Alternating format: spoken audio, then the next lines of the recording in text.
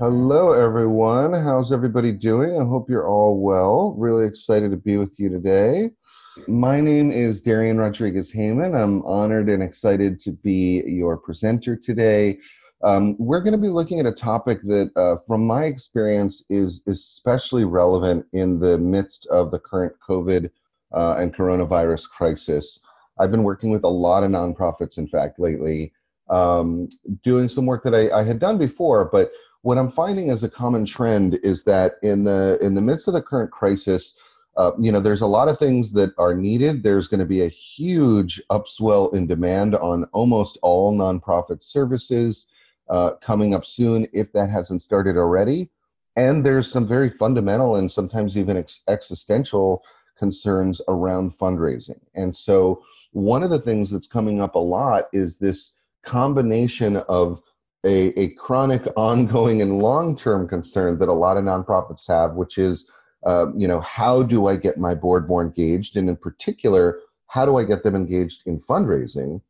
And at the same time, looking at how do I leverage some downtime right now where we're sheltered in place, where we can't necessarily get some of the things done that we would normally do, but we want to take advantage of a little window of time to build out some helpful infrastructure so that as we move forward, as the funding needs and the impact and mission needs of our organization increase, we're best positioned to capitalize on that and to move forward.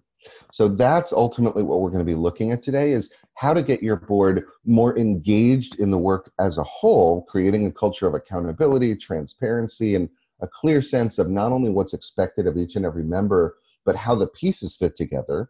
And then lo and behold, the old saying is that if you want money, ask for advice. If you want advice, ask for money.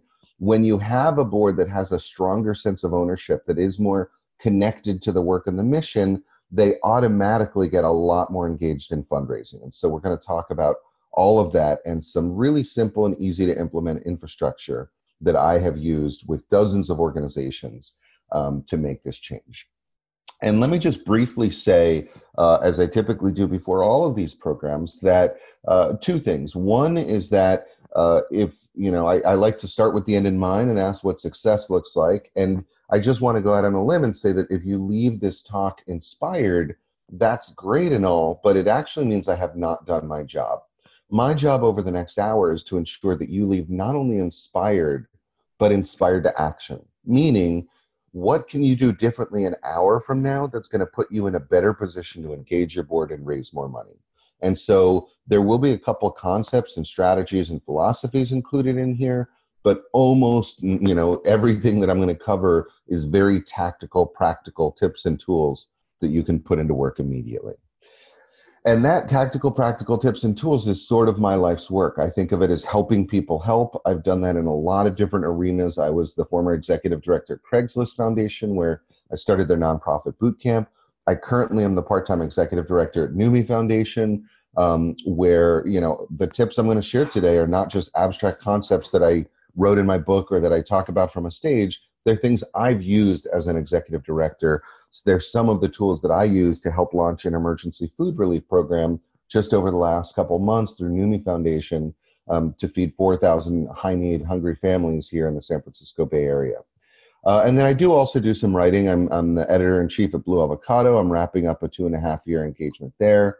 And I've written a couple best-selling books on nonprofit fundraising and management, both of which you can find on Amazon and any online bookstore. A lot of what I'm going to do today is lift out some of the tips from the board engagement chapters of both books that are really salient and that you could put to work immediately around how to better engage your board. So let's dive in. And anytime that I talk about fundraising, I kind of have a rule that I don't do it without sharing a story. And it's a story in brief that I think speaks to the single largest challenge, the single largest bottleneck that we face as it relates to fundraising. And that specifically is this notion that all too often nonprofits and leaders in the sector really approach fundraising from this tin cup perspective, this notion of, the concept that you're kind of begging for alms, right? And what I have discovered is, in fact, that is really rooted in a failure of perception. And it's a failure of perception that is best illuminated through this story. And hopefully what you'll see is there's another way to look at this. And when you do, not only are you going to be much more effective and successful at fundraising, whether that's with your board or directly, whether it's through grants or social media, or direct mail even. But the point is, you're going to raise more money, you're going to feel a lot better about it, and your donors are going to feel a lot better about it. So the idea is, there was this young man who would go on to become a renowned celebrity and philanthropist, and he had actually finished his bachelor's program, and he was in a master's program. And he was in this philosophy class, big lecture hall with about 200 master's and doctorate students. And the professor of this philosophy class walked up in front of the auditorium, back when we could get 200 people together in a room, and he held up this glass of water. And he said, "Class, is this glass half full or half empty?" And it was a philosophy class full of master's and doctorate students. So no big surprise. They kind of talked in circle for the entire hour and a half long class. And lo and behold, they did not solve the age-old riddle. And this young man, who had made a lot of sacrifices to put himself not only through a bachelor's program, but now a master's program, and his family had as well, this was incredibly frustrating for him. He felt like it was a huge waste of time. And so he leaves class pretty despondent and huffing and puffing, walking his way home through the streets. And he gets home, and his grandmother is there waiting for him, his grandmother Gertrude. And she says what grandmas kind of always say when you get home from school: "How was class today?" "I don't want to talk about it." He blows her off. But she presses him, as grandmothers are prone to do. "No, really, I want to know, how was class today?" "Well, Grandma, if you really got to know, it was incredibly frustrating. We had, about 200 master's and doctorate students sitting around for 2 full hours, an hour and a half long class. And all we did in this philosophy class today was just debate if the glass were half full or half empty." And his grandmother Gertrude, with all of a second grade education, mind you, without missing a beat, says, "Oh, well, that's easy. It all depends on whether you're pouring or drinking." Pouring or drinking. And the point is, especially as it relates to fundraising, is that when we approach fundraising from this tin cup perspective, from this begging for alms perspective, like I said, that is rooted in a failure of perception. And specifically, that failure of perception is that we all too often think of ourselves as the drinkers, because we do rely on the charitable contributions of people and organizations to do our good work. But in fact, brothers and sisters, what I'm here today to share, to start things out, is that we are not the drinkers. We are the pourers. We are the nurturers of society. And fundamentally, what we as a global movement with a capital M, what we all do, whether we're focused on elder care or climate change or whatever the cause may be, is that we are a conduit for impact. We connect people and organizations with resources to the change that they want to see in the world that they could not advance on their own. And that means that we are not the drinkers, we are the pourers. We are the nurturers. And it is critically important to remember that, and to remember that it is an honor and a privilege to do this work, and that when done right, it's like inviting people to a party. They're not always going to come, and that needs to be okay, but they should be honored and excited to participate if there's alignment with their goals. And if there's not, then that needs to be okay too, just like not coming to that party. So let's get into it. And like I said, I always like to start with, why are we here? These things are really meant to be a good use of your time. And so what does success look like? And ultimately, what I'm going to share today is just, here's why I think getting your board engaged in fundraising is number one, an issue that affects lots of nonprofits, but number two, a very important issue. You wouldn't be here if you didn't already get that. So I won't spend a lot of time there. Really, where we'll be focused is more on the tips and tools. Here's how to engage your board in fundraising. So let's get into it. First of all, more than a decade ago, there was a report that I read, which is part of what got me into executive coaching with nonprofit leaders, because one of the conclusions was that it was the most cost-effective way to maintain our leadership in the sector. But ultimately, part of what this study shared that was really alarming, that got my attention, was that half of nonprofit executive directors leave not only their jobs, but the sector within 5 years. And the number one reason, no surprise that they do that, is that they have frustrations around fundraising and all that responsibility. But number two on the list shortly thereafter was frustrations with their boards. And what I found over the years, I've been doing this work for about 20 years, is that when you put those two issues together and you look at the challenge around not just boards and not just fundraising, but actually getting your boards engaged in fundraising, it is really perplexing. I know I wrestled with that as an ED, and I know most of the EDs I know have really struggled with this. And ultimately, there's been newer studies that say that 75% of executive directors feel like their board members are not doing enough to support fundraising. And the good news is that's not the board members' fault. It's our fault as nonprofit leaders, as executive directors. And it is incumbent upon us to set those board members up for success. That starts with setting clear expectations that we're not just mandating, but that they have a sense of buy-in into and ownership of. But then it also includes creating some critical infrastructure and systems that set these board members up for success, that allow them to make better use of their time at meetings, that make sure that any commitments and action items are followed up on and tracked, and that make sure that everyone on the board has a clear sense not only what's expected of them, but how their work interacts and interfaces with the rest of the board. And ultimately, what I've seen is that there are really three kinds of different boards. Oftentimes, and sometimes groups will skip this first stage. Your mom gets sick, you want to run out and start an organization to cure a particular disease, whatever it may be. You get some, bolt of inspiration, and you want to run out and start a nonprofit. Oh, the IRS is saying I need 3 board members. You start asking your friends or family or whatever. Oh, you're not going to have to do anything, just sign the paperwork, right? And then lo and behold, they don't actually do anything. They're just there in name only. Most nonprofits that I see, especially grassroots nonprofits with budgets between $50K and 3 to 5 million, they tend to fall into the middle bucket of having a working board, where essentially because you don't have enough resources to hire all the paid staff that you need, you use your board as an extension of your staff, right? And that can be helpful in the early days, but these are volunteers and there's not always perfect accountability. And in general, if it is the critical function of the organization, you should be paying people for it so that there is accountability and that you are able to manage people on a day-to-day basis. And ultimately, where we want to get our board to is we want to get them to a place where, where they are a generative board, a strategic board, a board that is engaged fully in fundraising. And that means that they are not just there to rubber stamp things. They actually are engaged to help solve the problems that we don't know the answers to, which is really where you get the most value out of that board. And again, once they have that kind of engagement and they feel like it's their organization, the fundraising happens naturally.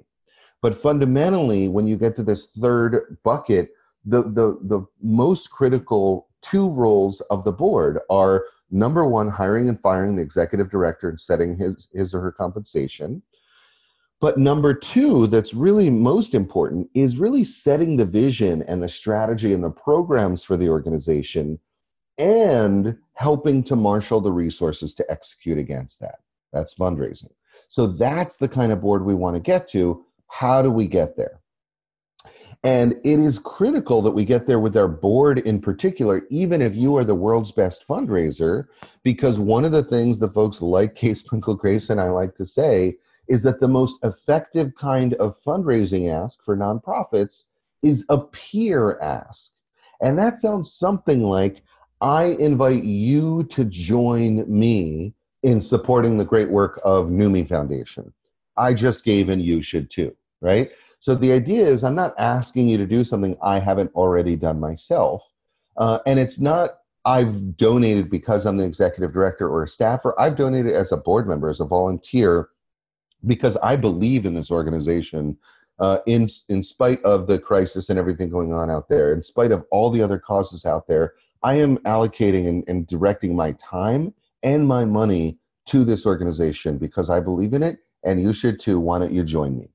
When people ask people to join them, that is the best way to ask for money. And that's why it's so critical that our board gives and that they help with getting as well. And it's not give or get, it's give and get. We'll get to that in a little bit. So let's dive into the meat and potatoes and really start talking about some of the tips and tools. So let's move forward. All right, we talked about Kay Sprinkle Grace a couple times already since I've got a couple other fans. She's one of my mentors and sheroes, and she wrote an amazing book where she talks about this idea of the AAA way to getting boards engaged in fundraising. And the notion is that every board member must play a role in fundraising. That does not mean, by the way, that everyone needs to be comfortable making an ask. And one of the problems that nonprofits make when engaging their boards, or trying to rather, in fundraising, is they expect everybody to ask, and if they don't ask, it's a problem, and that board member is dead weight. And that is just dead wrong. There are some folks that are not comfortable asking, and there are some folks that will never be comfortable asking, and that needs to be okay. At the same time, that does not mean it is not okay for them to have zero involvement in fundraising. It does not mean that it is okay, rather. And the point is that fundraising is more of a process, right? If you think about fundraising as only being about the ask, that's like saying that dating is only about the proposal for marriage. It's a point of culmination, but there's a lot of work that goes into it. And as someone who's married, I can tell you there's a lot of work that follows, right? It's a process and a journey. And so, can your board at least help open up some doors, make some friends for the organization, and build and nurture relationships? Help to introduce some people, but also help to nurture some of those. Can they help to actually make the case and recruit people, or maybe just steward some of your existing donors and simply say thank you for giving? Everybody can do that. Or are they some of the exceptional board members that are actually comfortable making the ask and being on a call or in a meeting and making an ask or supporting an ask by a staff or another board member?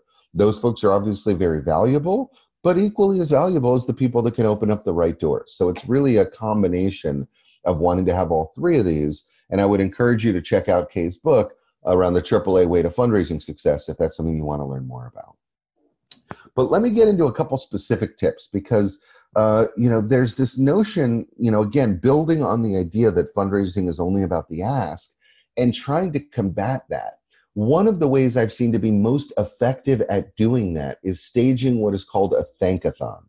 And the idea here is that, helping your board recognize that fundraising is about more than just making an ask, actually generating significant fundraising results, and generating more engagement from your board and your donors all at the same time.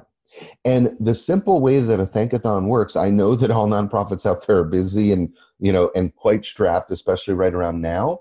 But everything I'm going to share is relatively simple and easy to implement tools that have huge, tremendous, and immediate value and impact on the organization. So it's all about return on your investment of time and resources. And a thankathon is one of the best ways to do that because all you're really going to do is take your existing list of donors, could be a couple dozen, could be a couple hundred. If it's a couple thousand, I'd probably focus on some of the top donors and make it into a call list and divide it up amongst your board. Maybe pick a day, Thursday afternoon, and bring in some pizza to the board, or in the current climate, everyone's doing this from home, which is totally fine because it's all phone-based. You give them a little script and your board members just go down that list saying, hi, this is Darian. I'm one of the board members at NUMMI Foundation. And Tammy, I just wanted to really thank you for that $200 gift you gave last year. With your support, we were able to launch an emergency food relief program in the midst of this COVID crisis. And we're now up to serving 4,000 high-need families a week with free home deliveries of fresh organic produce. We never could have done it without you. And I really just want to thank you for your generosity and support. Have a good day. Click. Right? It's not, there's no ask. I'm not inviting you to an event. I'm not asking you to give. I am simply saying thank you. And number one, that connects the board members to the work and to the impact, which is critical, gets them more engaged. Number two, how do you think Tammy feels after she gets that call? Very appreciated. By the way, if a donor gets a call from a board member within 48 hours of a gift, the data shows that their lifetime value to the organization goes up by 50%. So that is a great and immediate way to create loyalty. If you have that, ad hoc and quick response capability, it's really, really valuable. But even if you call them a couple months later to say thank you, it is intensely powerful. And guess what? Next time we send out a newsletter or we do an annual appeal, you think Tammy's likely to give more than $200 or at least likely to give again? Yeah, certainly more likely than she would have been, right?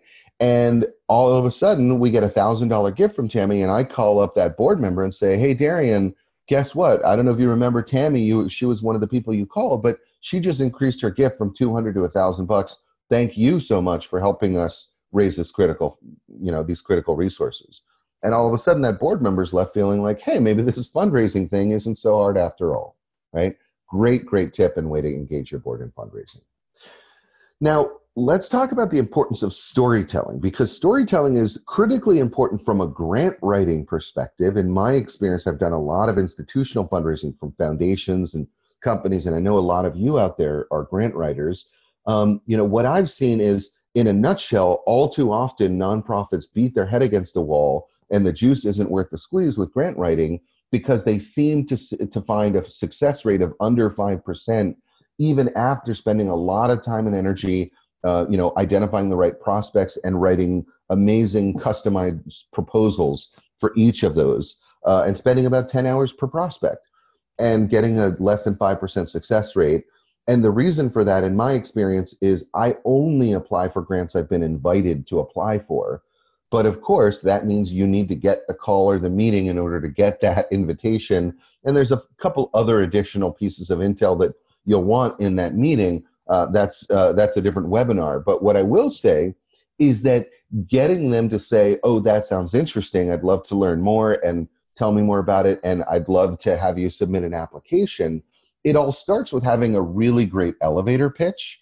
And it's a great elevator pitch that you should have not only for your organization as a whole, but for each and every one of what I call your fundables, meaning all of your existing programs and any big, bold ideas that you and your board have talked about, would love to do if someone wrote a big enough check. For each of those, you need a 30 to 45 second elevator pitch, as well as the organization as a whole. And this is something that you would use at the beginning of those funder meetings to see what's of interest and what resonates and what to dive deeper into. But you should also be using these at cocktail parties when we can get back to those, or in today's climate, Zoom hangouts or whatever it might be. And it is really, really helpful from a board development standpoint to build these with your board, to help train your board on these elevator pitches for all the different fundables, so that everybody out there that is representing the organization is able to do that in a consistent way that is the most compelling way possible. And the reason why it's important to kind of get these a little bit baked, they don't have to be scripted word for word, but just the overall flow of each of these really short stories, which are 4 or 5 sentence stories each, is because almost every nonprofit that I've seen falls into the same exact trap when you ask them what they do, right? Which is they actually answer the question and say, this is what we do, but they skip an even more important question that should precede it, because ultimately it's not about the what, it's about the so what. They dive right into the what without leading off with 1 or 2 sentences that speak to the why. And what I mean by that is, if you think about your message as a pyramid, what 99% of nonprofits and mission-led social entrepreneurs will do, if you bump into them at an event or at a Zoom hangout and say, oh, that's interesting, NUMMI Foundation or St. Jude's, what is that all about? Well, they'll start from the bottom of the pyramid and work their way up and leave it to you to reconcile how all these details fit together. And what I'm here today is to share that the most powerful way to convey a really brief and compelling elevator pitch is to start from the top of the pyramid and work your way down. Start with the big picture of, here's why our organization exists. This is the problem we're here to solve. And this is, in a nutshell, our solution. And now that you have that context in 1 or 2 stories, let me walk you through what that actually translates to in terms of our programs, right? And so this oftentimes can sound something like, you bump into someone at a cocktail party and you ask them what they do, and they say like, oh, well, we run a homeless shelter and we provide food, shelter and vocational training. Okay, cool. I understand what you do. And that is completely different than something that doesn't take more than probably 5 or 10 additional seconds, but that's completely different than you bump into that same person and you say, what do you got, what does your organization do? And they say, well, most people don't realize that about 1 in 10 people in San Francisco are sleeping on the streets right now. And we believe that everyone in the city should have access to the resources needed to fulfill their God-given potential. So we work with the most vulnerable members in our population, and we help them help themselves by providing for their most basic needs around food and shelter, but also giving them a hand up instead of a handout by providing them with a vocational training program to get them back in the workforce. Again, that maybe took 10 extra seconds, but much more powerful and compelling, right? And coming up with one of those elevator pitches for each of your fundables, like I said, is really helpful. And it's a pretty simple framework, right? It's about starting out with the problem and the solution. And again, this is not droning on and on. It is literally no more than one sentence for each of these. Why? Because the problem is typically something people are already familiar with, and it's inherently depressing. It might be a powerful statistic like, did you know 10% of people in this city are homeless? But either way, you don't need to dwell on it. Similarly, the ultimate vision level solution of we believe everyone should have access to the resources needed to fulfill their God-given potential, or we believe every child should be fed, educated, and clothed, or whatever that is, it's a powerful vision, but ultimately it's a little Pollyanna, it's a little pie in the sky. And so, you want to get through that fairly briefly too. But with that 1 to 2 sentence context of problem solution, then you can get into the plan. Then you can get into the 3 things you're doing about it with a tiny bit of texture about each, but keep it at the top of the pyramid. Keep it super top level instead of diving into all the specifics. And then you will know if that elevator pitch is working if that person starts to ask questions. Oh, really? Tell me about that vocational training program. I'm really curious to hear about that. And if you want to include a little line about, we're looking for in-kind support, volunteers, and donors, that's fine too. But the point is this 3 or 4 part framework can be replicated for each of your fundables. And then you've got each of these in your back pocket. So everyone's walking around with a series of 30, 45-second elevator pitches. Super, super helpful for engaging your board.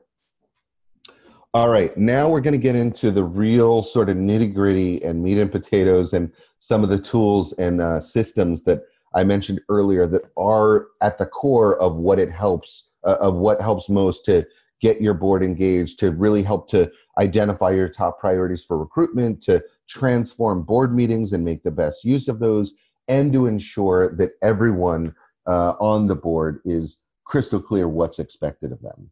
The first one I want to share is the board matrix. And this is a really, really simple tool, as are they all. And the purpose of this tool, the value and the goal of using this tool is very specifically to get your board into consensus, into lockstep around what are the 3 or the 4 things that we are recruiting for right now. Because it's one thing, a couple of you have mentioned recruitment is a goal, especially to get new blood on the board so that, there's some fundraisers there, right? And hopefully we can help evolve and transform some of the existing board members, but usually recruitment is going to be a priority as part of a board engagement project. And the key thing is what you don't want to do is just have your board all out there, meeting with well-connected folks saying, hey, do you know anybody who we should recruit for the board? And yeah, maybe they're thinking about folks who are passionate about the cause, but are they the right kind of people that you need right now? That is totally different than going out in the community and having your board members say things like, we're looking for board members. Do you happen to know any, Latina lawyers with good foundation connections based in San Francisco, right? And when you get more concrete and specific like that, when you paint a picture, for that well-connected person with the big Rolodex, the likelihood of them sharing a suggestion or two goes up exponentially, and the likelihood of them sharing a suggestion or two that is, exactly what you need, or at least hits on some of those important needs, goes up by an order of magnitude, right? It's all about being clear and the power of intention. How do you get there? The answer is this really simple tool, a board matrix. The point is, what I will say is that all three of these tools I'm going to share right now really cannot be implemented by the staff. No matter how hard you try, it feels like a bait and switch and you're forcing things on the board. It has to at least be a board-led activity. So you could kind of pitch the board, or one or two members most likely, on why this would be valuable, and give them the templates I can give, or put them on the phone with me and I can set them in motion.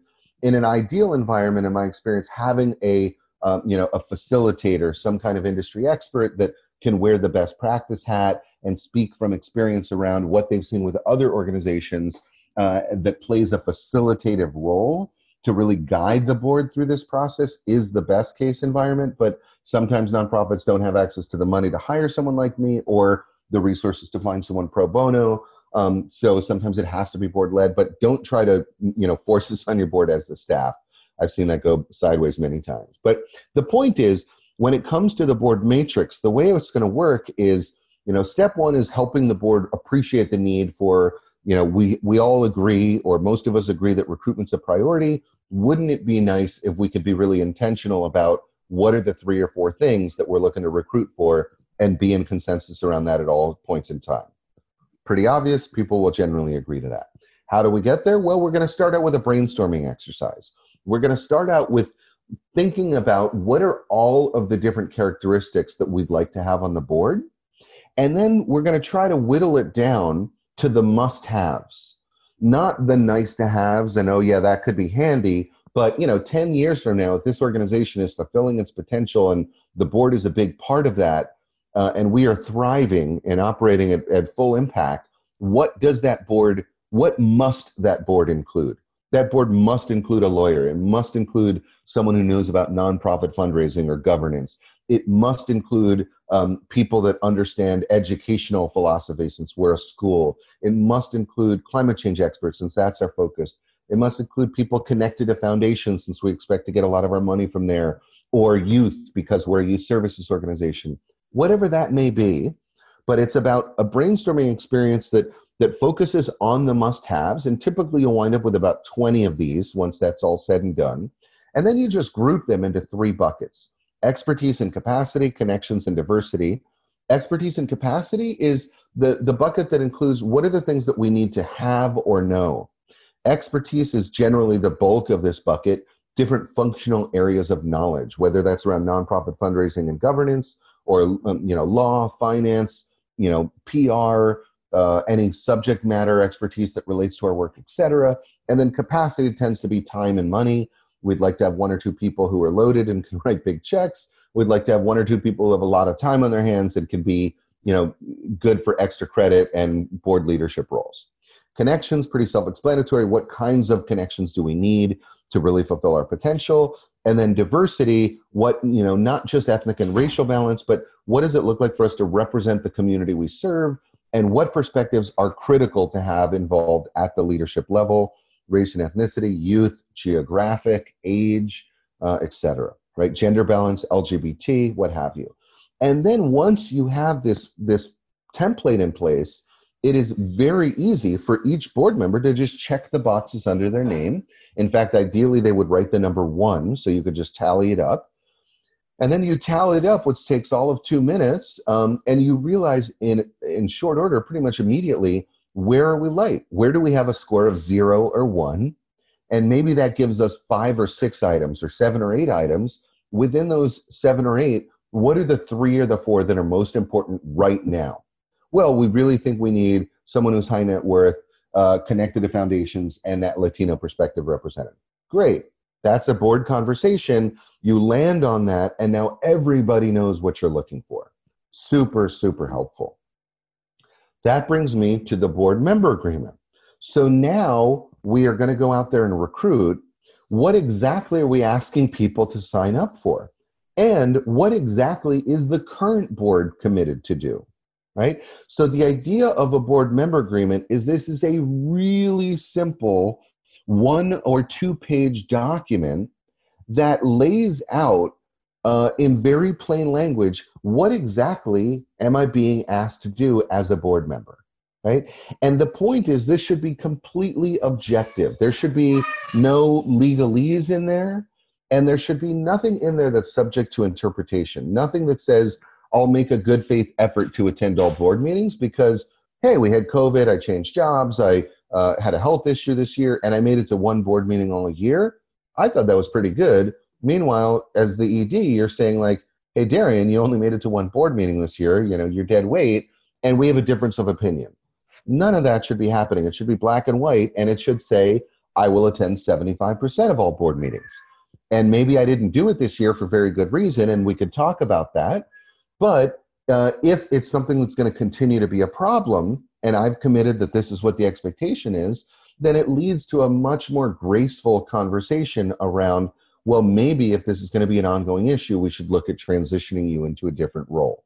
So that's the purpose of the board member agreement. Again, I have a template of this that I'm happy to share. It is critical that the board lead implementation, potentially in partnership with a consultant, facilitating that role.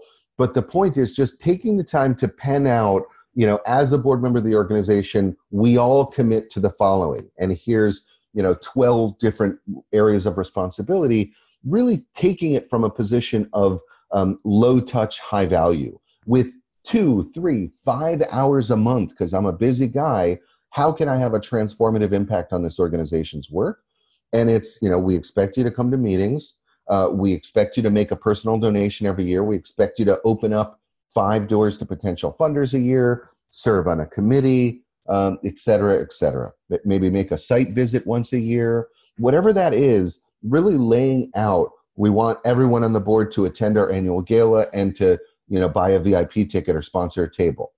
Whatever those things are, it should be a fairly short list. Again, it's going to fit on 1 or 2 pages, but taking the time to think through what's needed and really making that a board-led conversation where people take off their personal and individual hats and they put on the organizational hat of, now that thanks to the hard work of this board, the emotional way to tee this up is thank you so much for your leadership and your vision. Because of all your contributions, we are now at this inflection point where we're really poised to take our work and our impact to the next level.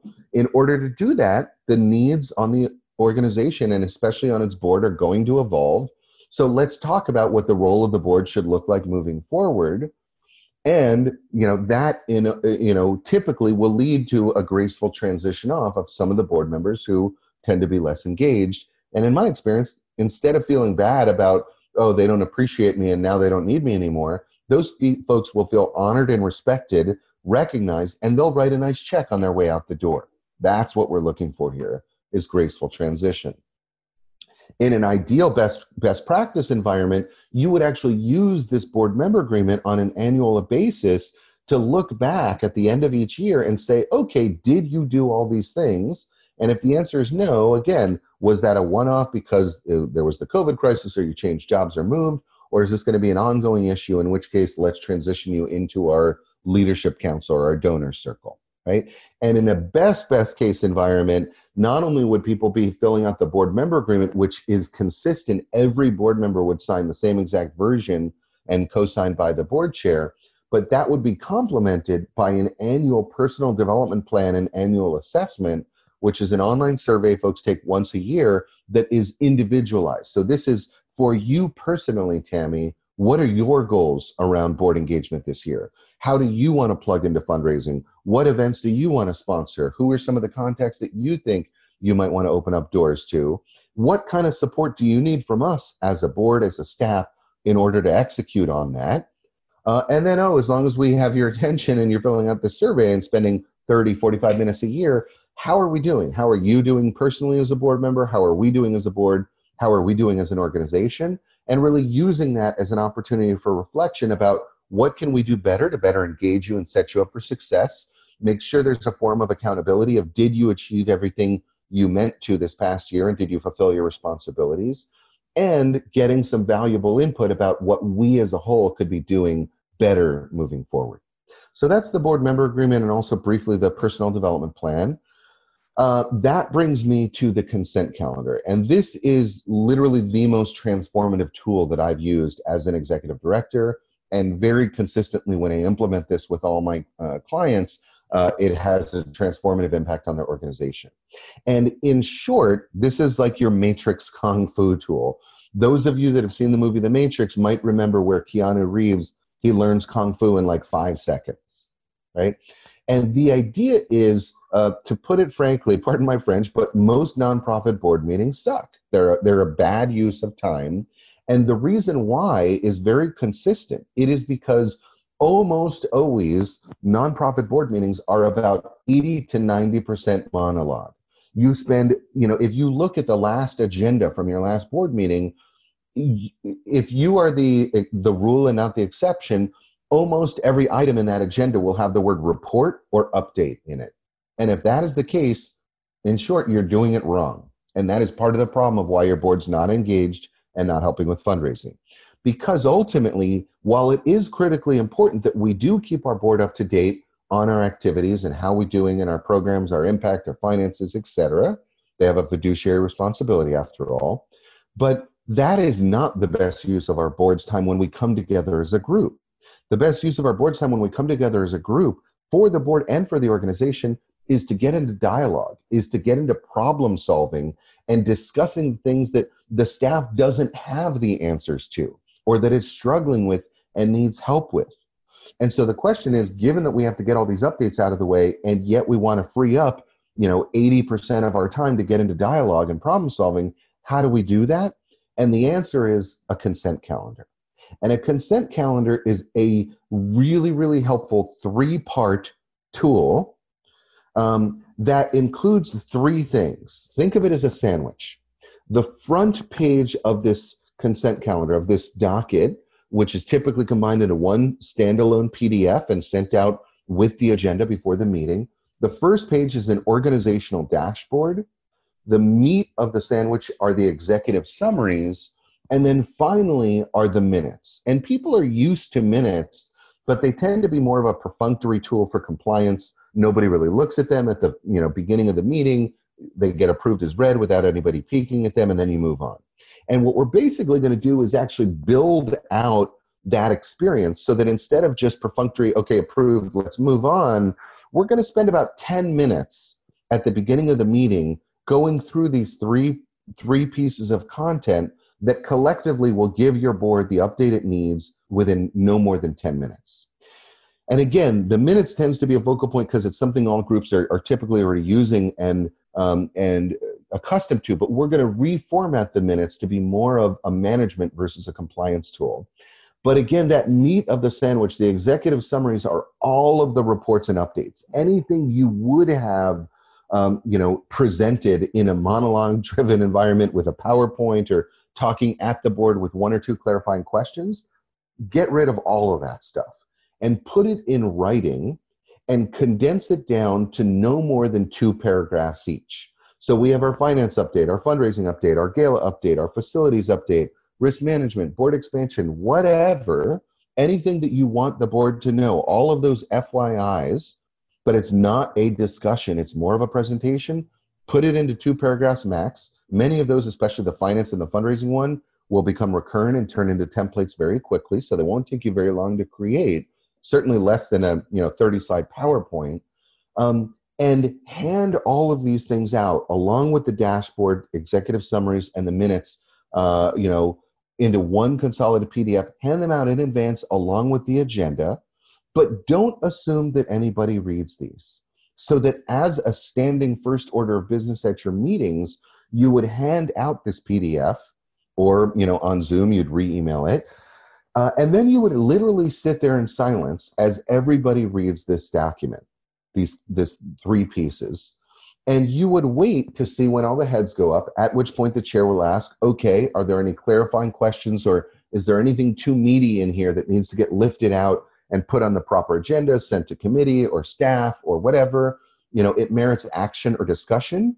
If it does, it doesn't belong. Let's take it out. If there's some clarifying questions, no more than 20, 30 seconds, fine. We could talk through those. But otherwise, once we're done with all of that, this thing gets approved.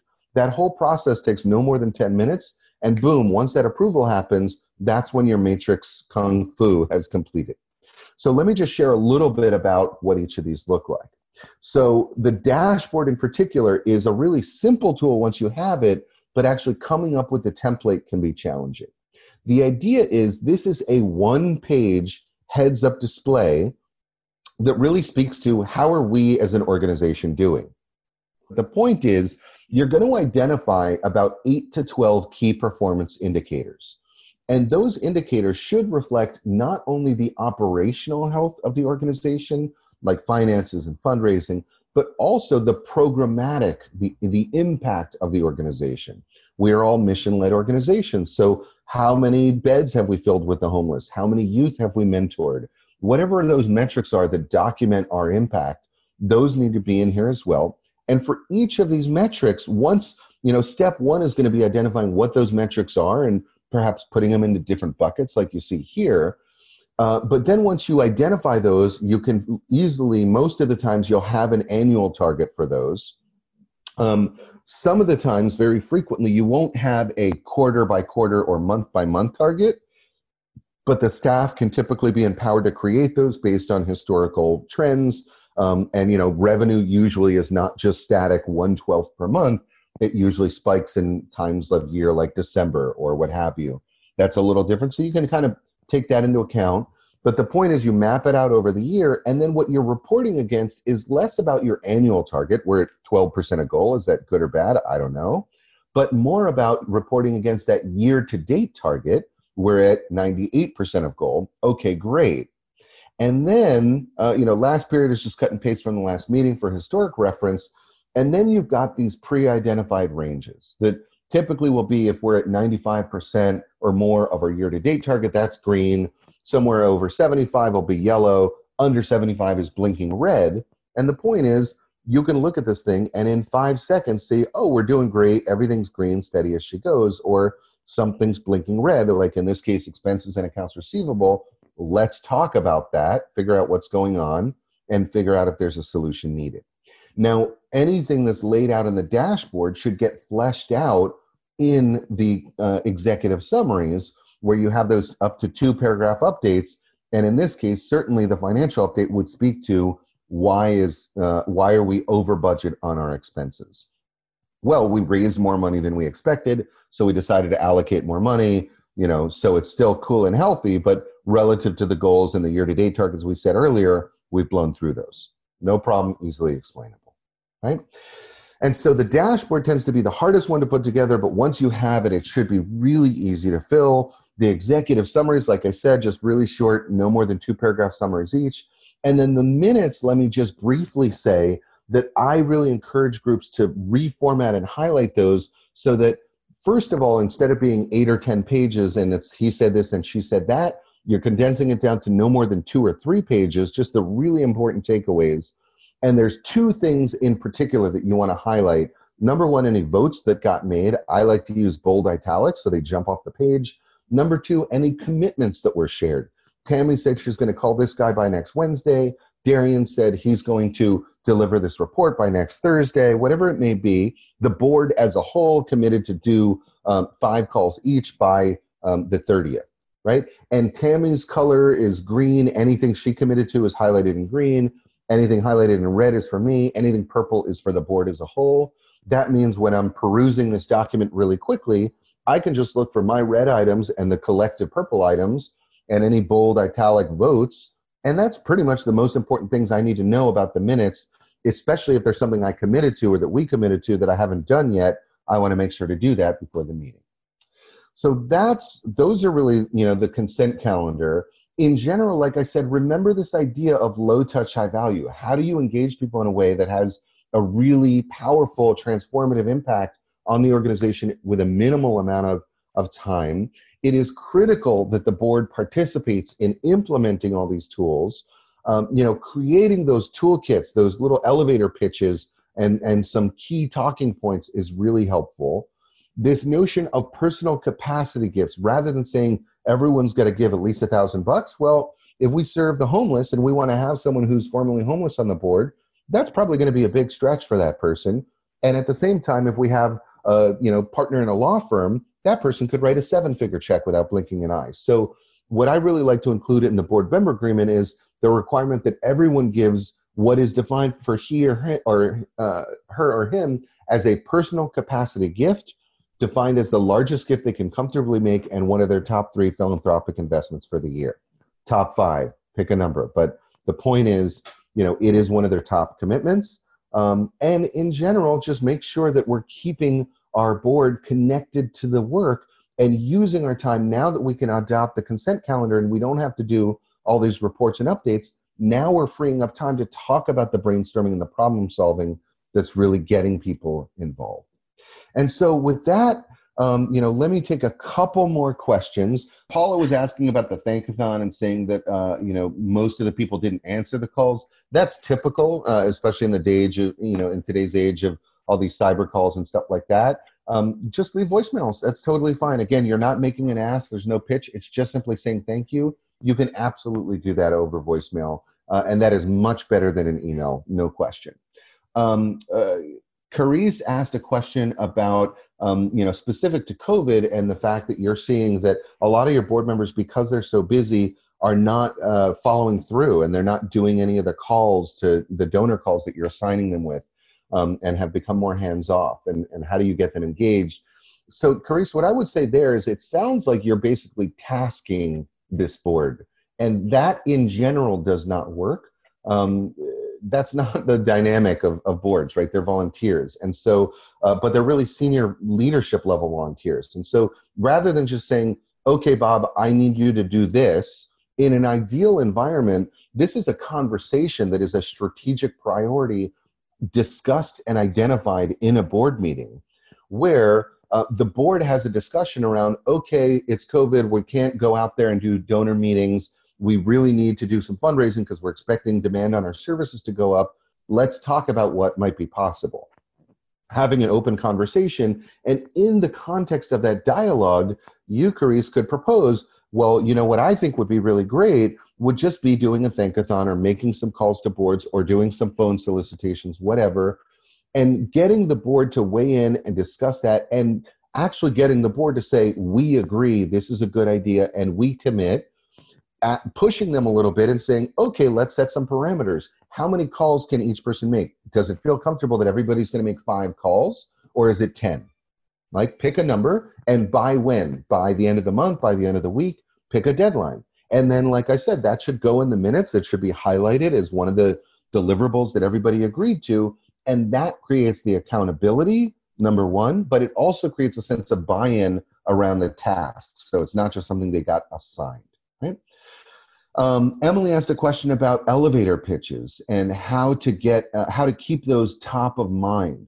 What I like to do, Emily, is really try role-playing as one of the best ways to do this, is maybe at each board meeting, especially if you're able to implement the consent calendar and now all of a sudden you have a lot more free time to go through exercises, to have discussions at your board meetings, have each board member get a turn and you rotate it at every meeting. And today it's Tammy's turn to pitch, our homeless shelter program, our vocational training program, our mentorship program, and you bump into someone at a party and they say, oh, I heard you guys recently launched this mentorship program. What's that all about? And let's see how she does, right? And again, ideally, she's already received those talking points for not just for that program, but for every fundable, as I called it. But let's have her do it, and then let's talk about it for a couple minutes and see what went well, what could be improved. Do we want to change the talking points? Okay. And then Jamie asked sort of a related question about, this notion of, in the context of this pyramid-based elevator pitch, if you have multiple unrelated programs, should each board member have their own elevator pitch, about each program that they care most about?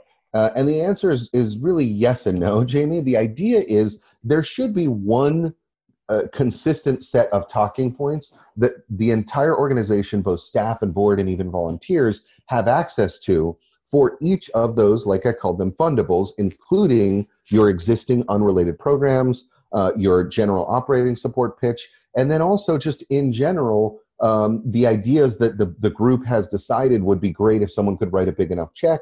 And next time you're in an elevator with Bill Gates, you want to make sure you have that really concise and compelling elevator pitch in your back pocket. So the point is, everyone should have the same talking points, but ultimately, anytime someone uses those talking points, they're going to personalize it. They're going to make it their own. So they should be working from the same language, but being able to adapt it a little bit. And then finally, let's see, Jenny asked a question about, should giving include in-kind gifts? And the answer is absolutely. Typically, we think of giving as time, talent, or treasure. So people give as a volunteer with their time, like board members. People give money, which is their treasure, or they give their skills. And board members typically do all three of these. But when you look at, for example, in the board member agreement, every board member should hopefully open up doors to 5 potential supporters a year. That could include donors, that could include board members, that could include in-kind supporters who are donating their time or are donating goods like laptops that we need for the office. So there's any number of ways that people could give. So in closing, I really want to thank each and every one of you, not just on behalf of myself and not just on behalf of Fondant for hosting us today, but I want to thank you on behalf of the millions of people that you collectively serve. It's truly my pleasure and honor to have been with you today. I'm very much at your service moving forward, and I hope to hear from you and see if I could be helpful in some way. Thanks, everyone, and have a great day.